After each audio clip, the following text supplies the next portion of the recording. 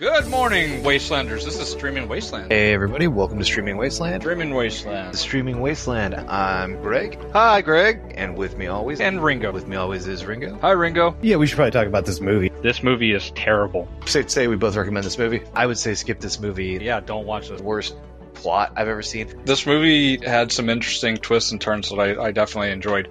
You know what they say, once you're 18, monsters are your problem. The creature that we're dealing with is called the Dark Mother. Yeah. I just called her Dear Mommy. Do you want to go ahead and jump back in? Alright, we should probably dive into this. Good morning, Wastelanders. It is a crisp morning over here where it's raining, and you have Ringo and Greg. So hi, Greg. I'm wet and cold. Wet and cold. That's what she said. That's This not week we won- That's not great. This week we went ahead and took on 2021's A California Christmas. City Lights on Netflix. Rated B for barf. That is correct. And that barf is pretty accurate. So, Greg, what have you been up to this week, man? Trying not to think about this movie. It made me it's one of the few movies that's literally just made me actually angry.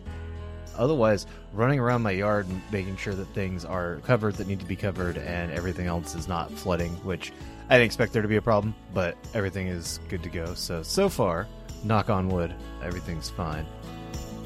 And then That's good. we finished watching Scrubs again. I was like, what show did we just finish? It was Scrubs. Obviously, through season 8, we're never going to watch season 9 again. That fucking mutant last season is Last season. it's garbage. It's not even real. They tried to rebrand it as a new show, and the networks wouldn't let them. So yeah, Well, I'm never watching that again. Sorry, Denise or whatever the main character's name is, Charlotte or something. But yeah, you pass. Sorry. Yeah, well, that's I warned my wife when we started watching it. I was like, okay, so first off, this is funny, but it's going to go ahead and make you upset. And second off, we are not watching the last season because the last season is bullshit, and I don't want to go ahead and ruin your experience. Yeah, Scrub. no. It's an unfortunate effect. This is capitalism on art, right? It wanted to end, and then it had a nice little ending. And they're like, no, one more season, but Zach Braff is hot right now. One more season. Yeah, well, they maybe they should have gone ahead and done something completely different then. God damn it. They should have, right? They should have done a lot of things completely different, but the only thing I noticed this run through is that they really killed the character of Ted about halfway through, or not about halfway through, like the last 2 seasons, or not killed him, but just made him so one note. For a long time, Ted was like that morose sad sack where he talks about, like that famous episode where he's like, come on, Ted, just jump one step and it's all over. And then by the end of the show, his entire joke is basically, oh, as something like happens. Oh, I like Ted, but that sucks. He didn't need a relationship. That's just one of those things that TV shows do where you give it enough time and every character will end up dating somebody. But which you and I have actually talked about, and like, you don't need to do that. They're fine. People don't always end up in relationships, and they still end up doing fine. They don't need to be in a relationship. Ted doesn't need to be in a relationship. God damn it. yeah.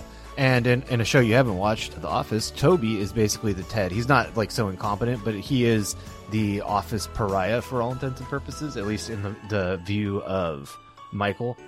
And he doesn't end up in a relationship. They try a couple times, and everybody who's in a relationship with is repulsed by him. And okay. It's fucking great because not everybody ends up together. It's fantastic. Well, I think that's a good aspect to go ahead and throw into some shows, just like someone who just is either okay with being single or like just can't do relationships. Yeah. Honestly, I'd much rather have somebody who's okay with being single. I think the stereotype of can't do relationships it invites too many awkward questions. Not awkward, that's not the right word, but more along the lines like you can infer a certain amount of negative things. Maybe we should make characters who are just fine being single. It's okay to be single. There's nothing wrong with that. Nobody thinks less of you once you're out of like middle school, probably. Yeah, except for maybe your parents. And if your parents think that, we've talked about that before. If you need to do shit to get the approval and love of your parents, you could do better. Don't worry about them.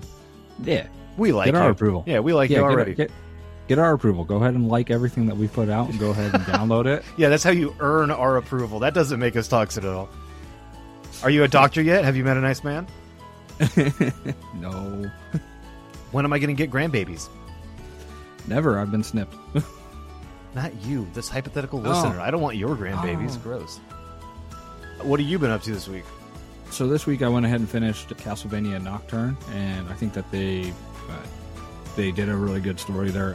I think that the audience is really going ahead and giving it negative reviews for, I don't know why. Maybe because they ended it on a cliffhanger. But I don't know. Yeah, I think that they did a decent job stepping away from the original storyline and creating. I think they stepped away from the original storyline. I don't know if the original Castlevania does like a 300-year skip or something like that. No, this one, yeah, I couldn't tell you because I didn't get into Castlevania until Dead Cells brought it up, and I was like, I'm interested. I'm going to go ahead and start looking into it. And I didn't look into it. I just watched the first Castlevania TV show that came out. But then this one, we go ahead and get one of the vampires from the first season. She gets to go ahead and get built up a little bit. She ends up dying, so you don't really learn too much about her, but it's interesting to go ahead and watch as they replace her with a vampire god and trying to figure out how the heroes are going to go ahead and stop the vampire god from ending the world, which, by the way, a little bit of a spoiler here. The vampire god causes an eclipse to go ahead and make it so the vampires can walk around at any time, no matter what. That seems problematic long term because the earth needs sunlight to produce energy through food for humans so that you can go ahead and produce more humans so you can continue the food source for your people. Nope. Just saying. Everything's fine in the dark. Also, I like that you gave a dark. spoiler warning after you said a character died. Nobody cares. They're vampires. They all die. It's just, Hey, it's like, hey, minor spoiler. Here's a spoiler warning for every sort of vampire movie out there that has like a hero that's super religious. Every vampire fucking dies. And not Twilight. There were vampires that died in that one. Yeah, but not every vampire died. Yeah, but so your spoiler is ineffective. Did they have holy heroes Probably. like the Pope's exorcist? Probably. Also, the Pope's exorcist would never kill a vampire. He's bad at killing demons, and that's his literal job. True. He Good got point. possessed Maybe- by a demon because he didn't think that, like, oh, what if it does double possession? He didn't know about two possession jutsu. This is a review for Castlevania Nocturne Season 1 on Rotten Tomatoes. It says 2 of the characters, Richter and Annette, have virtually the same backstory. That is apparently part of the reason this person rated it to 1 star. I don't really understand why that's a bad thing, because I'd say probably a lot of people have the same backstory. I, too, went through the public school system, went to college, and found myself in a job that I was unhappy with. Oh, yeah, I don't know what they want. What? 2 people having the same backstory? Well, so my counter argument to that would be like, if you want diversity between those two, Richter is French, and I don't remember what her name is, but Annette? she is Creole. This I person guess my reviewed it argument's- with 1 star. It was bad. That's some good shit right there. Speaking of bad, hey, you want to talk about California Christmas? Yeah, we Rated can go ahead and get B into for California barf? Christmas. Yeah, I can go ahead and butcher some more names this week. There's really no... You should be fine.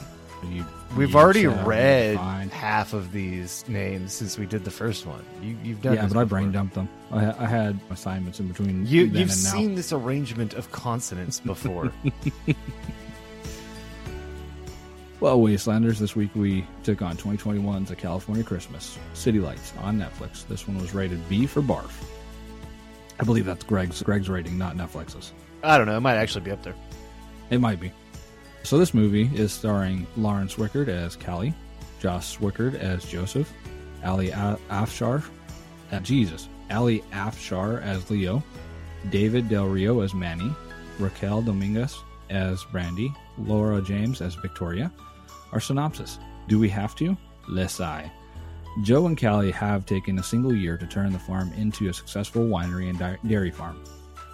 Manny is there too, as well as Hannah, the little sister. But Joseph needs to go back to the city in San Francisco. He finds out that his ex-fiancée Victoria is running the company for some reason. And also Callie meets a guy she used to like, and he runs a nativity scene for homeless people that happens to be right next door to corporate numbers bullshit, and Callie and Joe end up getting married.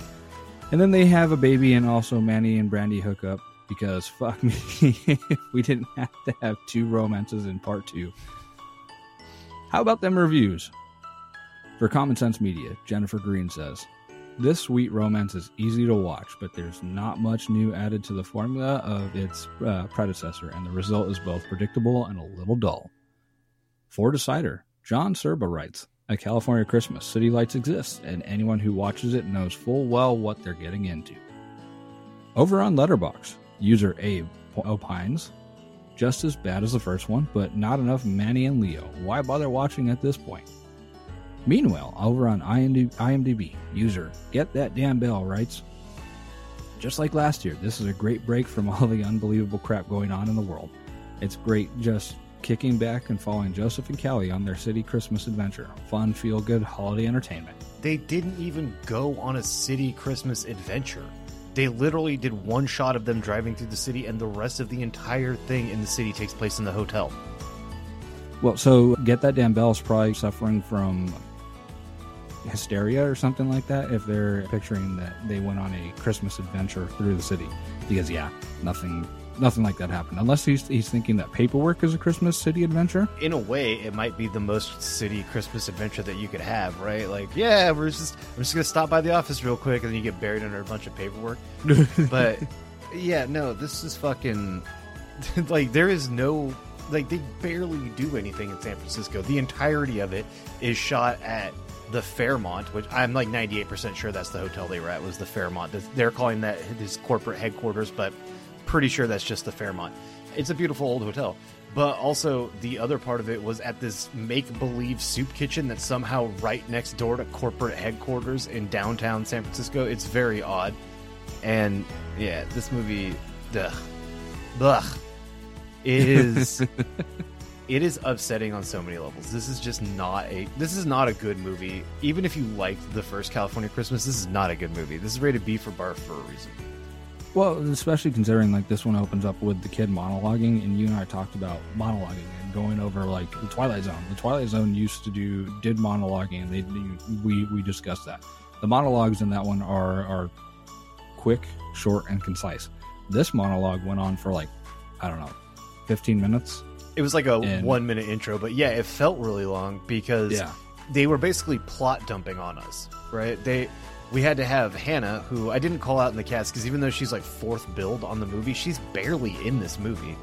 But we had to have her basically tell us that Callie and Joe are still together, and Manny's here, and also my mom died, and also they're making wine, and maybe they're going to get married, and then the movie opens with Joe proposing to Callie, and of course she says yes, because why wouldn't she? At least I didn't try to build up to some sort of impact there. It was just obviously a given that she was going to say yes. Yeah. I don't remember if there was a montage in the middle of that, but I feel like there probably was. Like, this movie, much like the first one, relies on minute-long audio montages with no VO, just generic music playing while we see shots of our actors and actresses doing stuff. And so I wouldn't be surprised if if we went back and watched it, he might have dropped to a knee, and then there might have been a montage where it swirled around her face and his face to show us that they still like each other, and then she says yes. But well, I think that because now you're mentioning the montage, I think that there was a montage of him doing all the stuff from last season that got her, or last movie that got her to fall in love with her or him, whatever. Jesus, I do believe that happened. I believe it. I don't. I believe that you believe that you know what you said right now. Yeah. Well, so what I meant to say is they showed like the scene where he was painting the fence, and everyone's supposed to swoon over that. Oh yeah, that's right. They did show that. Joe painting the fence from last time when she was having the family picnic, which was the 7th montage in that movie.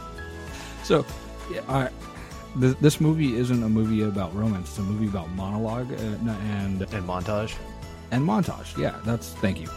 That's my takeaway from this. So my takeaway from this is there's two things. There's a big logistical issue that I'll get to in a minute, but the main thing here is that what worked in the first movie, if you want to say anything in the first movie worked, and you guys have heard my review, I did not like this first movie, but what worked in that one, if anything, was the slow build up to Joe and Callie getting together. Even though we all knew it was going to happen, it didn't really happen until the very end. And while the ending was nonsense with them, he's like, I rebuilt this barn in a day. I don't know how she didn't notice all these people doing that, but whatever. To be fair, she didn't notice she had wine she could sell. Well, yeah, that was another issue I had with that first movie. Or I guess what worked was that Leo and Manny, for what they were funny. And as the user Abe called out, there's basically none of that in this movie. Leo and Manny are separated right away, and instead we get a fucking romance between Manny and Brandy, because of course we have to. Now, it did lead to the one and only scene in this movie that made me laugh, which is when he was trying to do the reverse car wash, and he was dancing around his truck trying to act all sexy. That was actually pretty funny. Credit to Lauren Swickard for writing that, because that's good stuff. But the rest of this just felt, I don't know, like stereotypical might even be too good of a word. Manny's in there playing games, as we saw him do in the last one, and then Brandy comes in, oh my god, is that the new game? It's been on back order forever. And he's like, yeah, well, I got a copy. And I was like, in 2021, nothing's on back order. It's all digitally delivered. Did the servers go down? And then they play for hours, and she's like, well, I guess I better go. He's like, yeah. And then also, bye. And then the next time they see each other, they're kind of like, hey, you want a bone? And he's like, I do want a bone. You want to, what did she say? Like, you want to learn my critical hit spot or some shit like that? Oh, God, yeah. And yeah, I paused the movie and I walked around the house a little bit. I looked at my dog. I was just like, fuck this movie forever. But the real lesson to be taken from this movie is this is what happens when you just start jamming plot points together with absolutely no transition. Absolutely no build-up, absolutely no foreshadowing.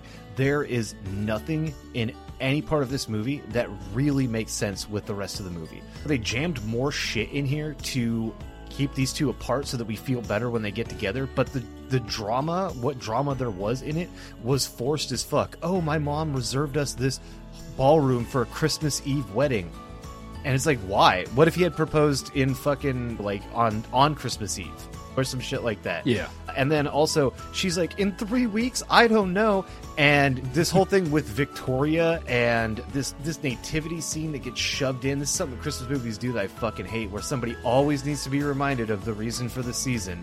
And it's kind of like, yeah, except that you only feel that way during Christmas. But anyway, it's just a lot of extra plot points. The drama with Vicky, where she's supposed to be this, I think, conniving ex-girlfriend, but instead just comes off as like some sort of catty rando, and Joe proposing to her but then breaking it off. I don't know why the fuck she works at the company. For a minute, when they were like, oh, it's his ex, I was like, maybe she's really good at business and she's been great for it. But we find out that she's just straight up ass at business. Yeah. That she's just there for like our eye candy or something. I don't know. I think she's just there because at one point Joe was engaged to her. That seems to literally be her only qualification. The mom might have liked her, but it's one of those things where why the fuck is she here? Then their whole thing about... So the subplot to this movie, the subplot of this movie, is that Joe's mom has run off to some island because she was inspired by Joe staying at the farm with Callie and finding true love. So she ran to an island to find true love. And so, as such, Victoria's in charge of the entire company, but she's fucking ass at being in charge of a company. And so Joe has to leave the farm and go all the way back to San Francisco. A whole 1 hour drive, 1.5 in traffic. Woo! But he has to go back, and he finds out that a whole bunch of suppliers are canceling because his mom's not in charge, I think. I don't know. We're never told what this company does. We're meant to believe that it's a real estate agency, I believe, and that, or a real estate developer. I don't know what suppliers, how many they have. I don't know the ins and outs of that, so I don't know what that is. Maybe that's a thing. But the way that they solve this is Callie goes, well, let's just call them. And then her and Joe do a montage, of course, of calling suppliers, and they get all of the suppliers back. And if you've ever talked to somebody on the phone around Christmas time for business reasons, they're trying to get you off the phone as fast as fucking possible. Nobody is picking up that phone and being like, all right, we'll change our entire contract structure for you guys right before the holidays. And so it's just bullshit after bullshit after bullshit in this area. And like I said, that leads me to my biggest issue with this fucking movie, which is the entire premise of Joe going back to quote-unquote the city is taken as just like, no, why?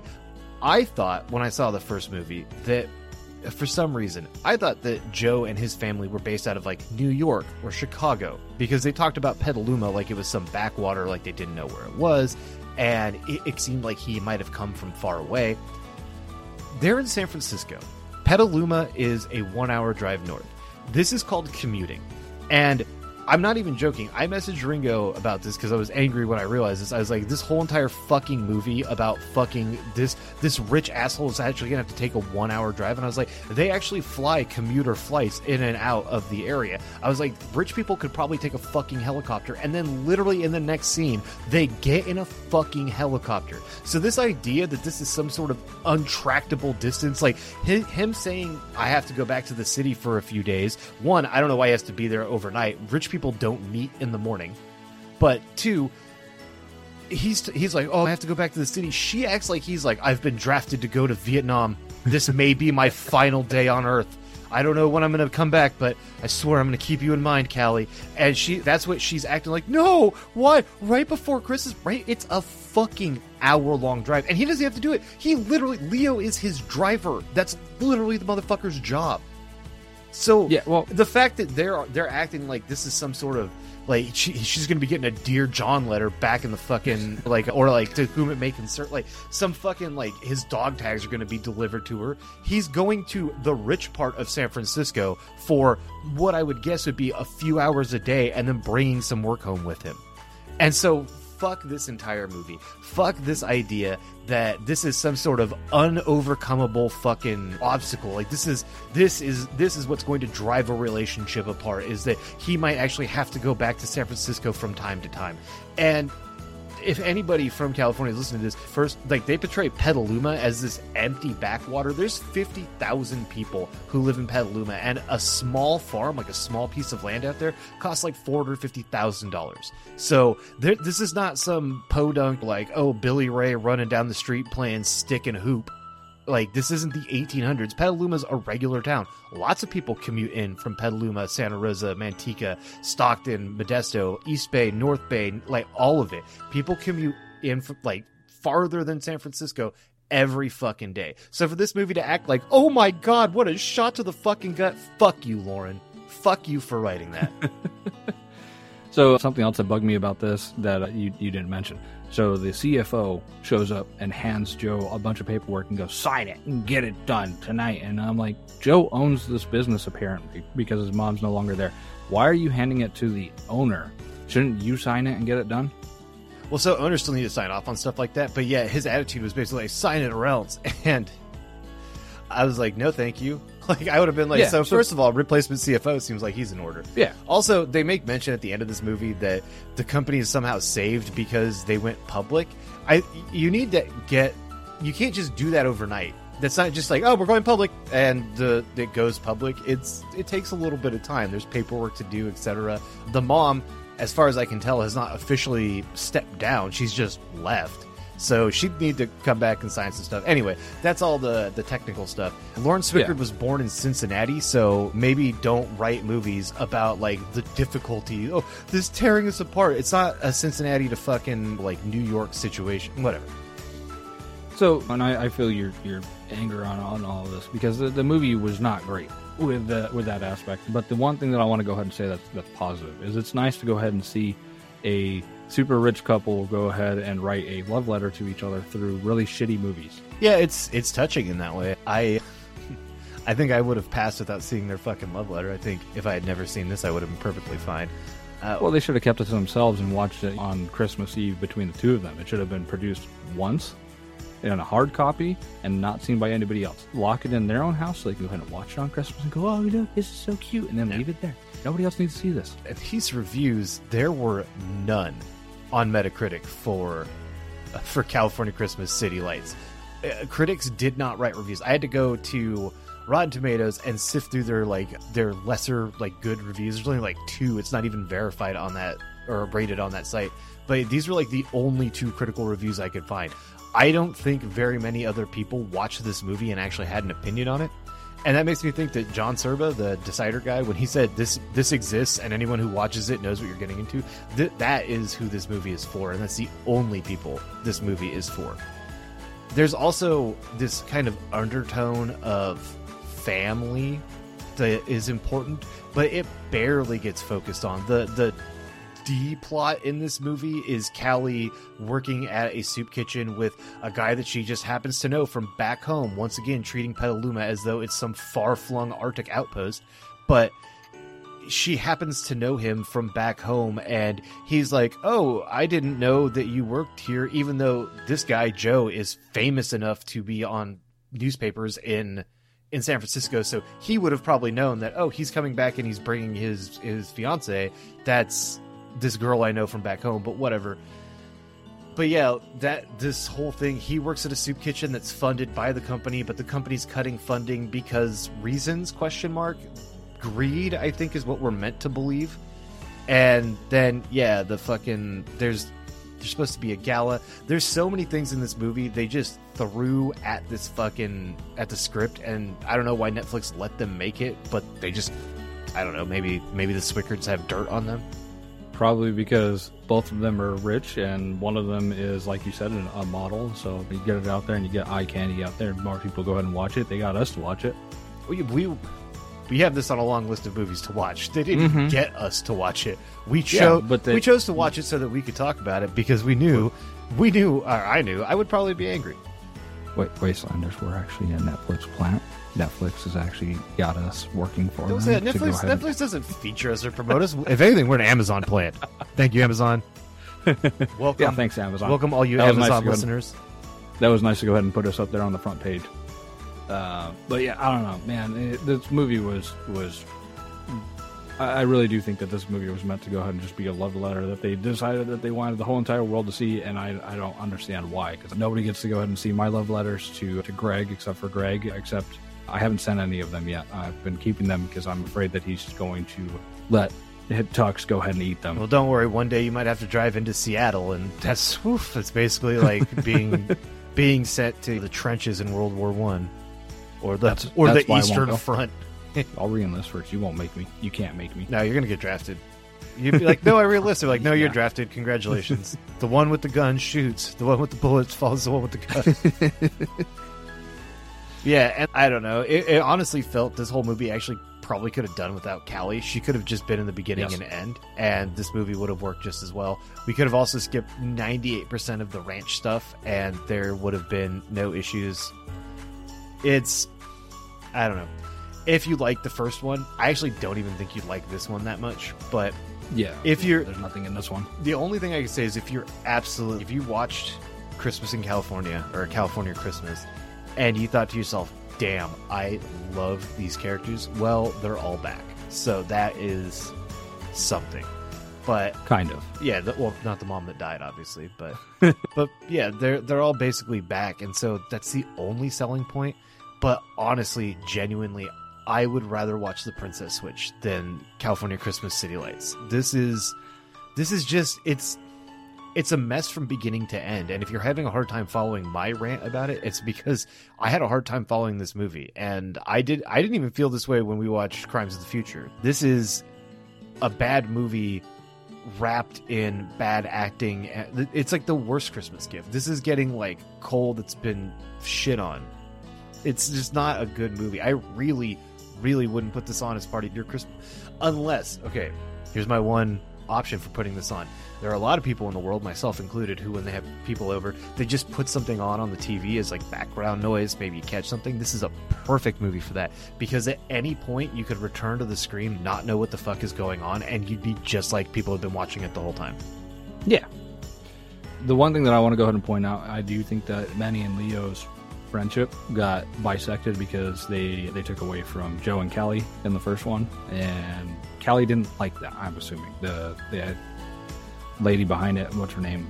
Lauren Swickard? She wrote them, though. Lauren Swickard. She wrote both. Yeah, well, but we didn't have any interaction between Manny and Leo except for like that first 3 minutes where they're playing VR and smacking each other, and then Leo ends up sleeping too late and then goes, oh, by the way, your mom was off with a person on an island. And then that was it. That was the only interaction we got between Manny and Leo, whereas in the first movie, Manny and Leo were there every, 20 minutes. Mm-hmm.